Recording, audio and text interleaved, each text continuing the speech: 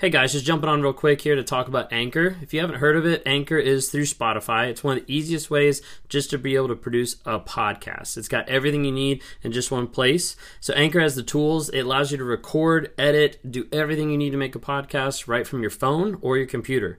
And when hosting on Anchor, you can distribute your podcasts on different platforms like Spotify, Apple Podcasts, and many different more.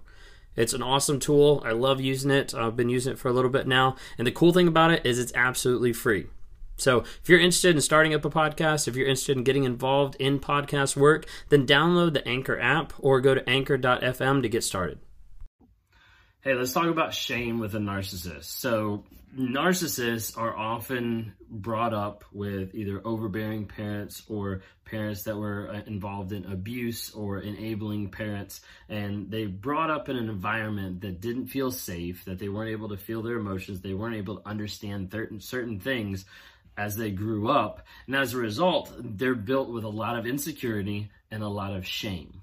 A lot of people don't want to talk about this. A lot of people don't want to hear it because it gives the impression that they're human, they're not demons. It gives the impression that they have feelings, which they do.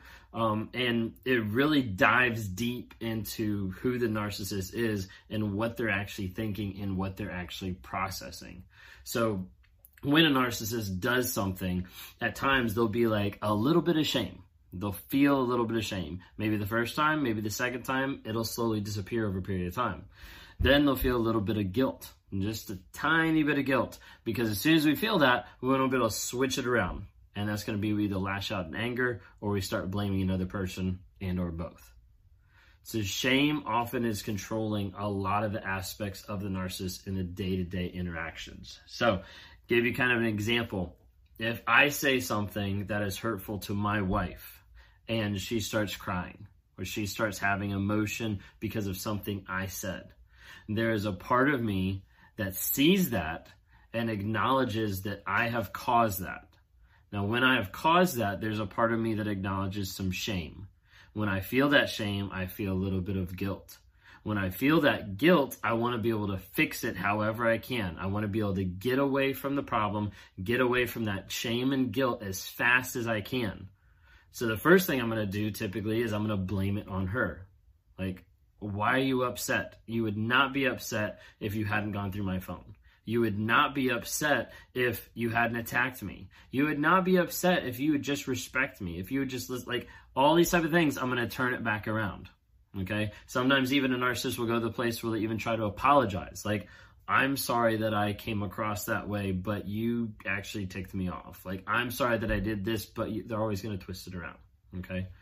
So when that happens, she's sitting there crying. I feel a little bit of that shame. I feel a little bit of that guilt. I want to be able to get away from that situation as fast as possible as I can. So I'm typically going to blame. Okay. When that doesn't work, wouldn't work because I'm still the cause of the problem. When I blame, then that often will produce another response from her.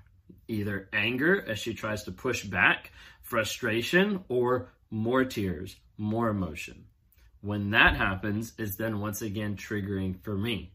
Because as I come at her with blaming and with anger and she gets more upset, I realize even more in the moment, there's something else that I did to cause that. And what I'm doing is not fixing it, and I can't fix it. That produces a shame. That produces that guilt. That produces frustration. So I'm going to go then and blame it back on her. Blame it on a circumstance. Blame it on anything else but myself, because I'm not going to be able to handle that. I'm not going to be able to handle the acknowledgement and the truth that I'm dealing with shame, insecurities, and guilt about what I just did.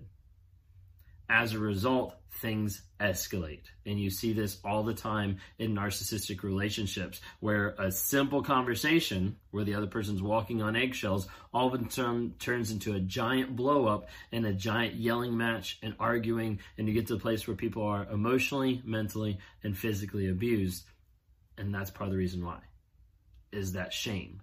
That shame that is inside of them that promotes like what they're seeing through that filter of shame to the place where they can't be vulnerable with themselves. They can't be honest about what they're going through. They can't be honest about the feelings and the thoughts that they have. So as a result, to get rid of that shame and to get rid of that guilt, they're going to go to blame as fast as they can, and they're going to release that a lot of times in anger.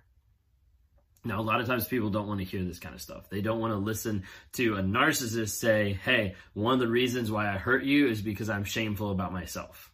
Okay?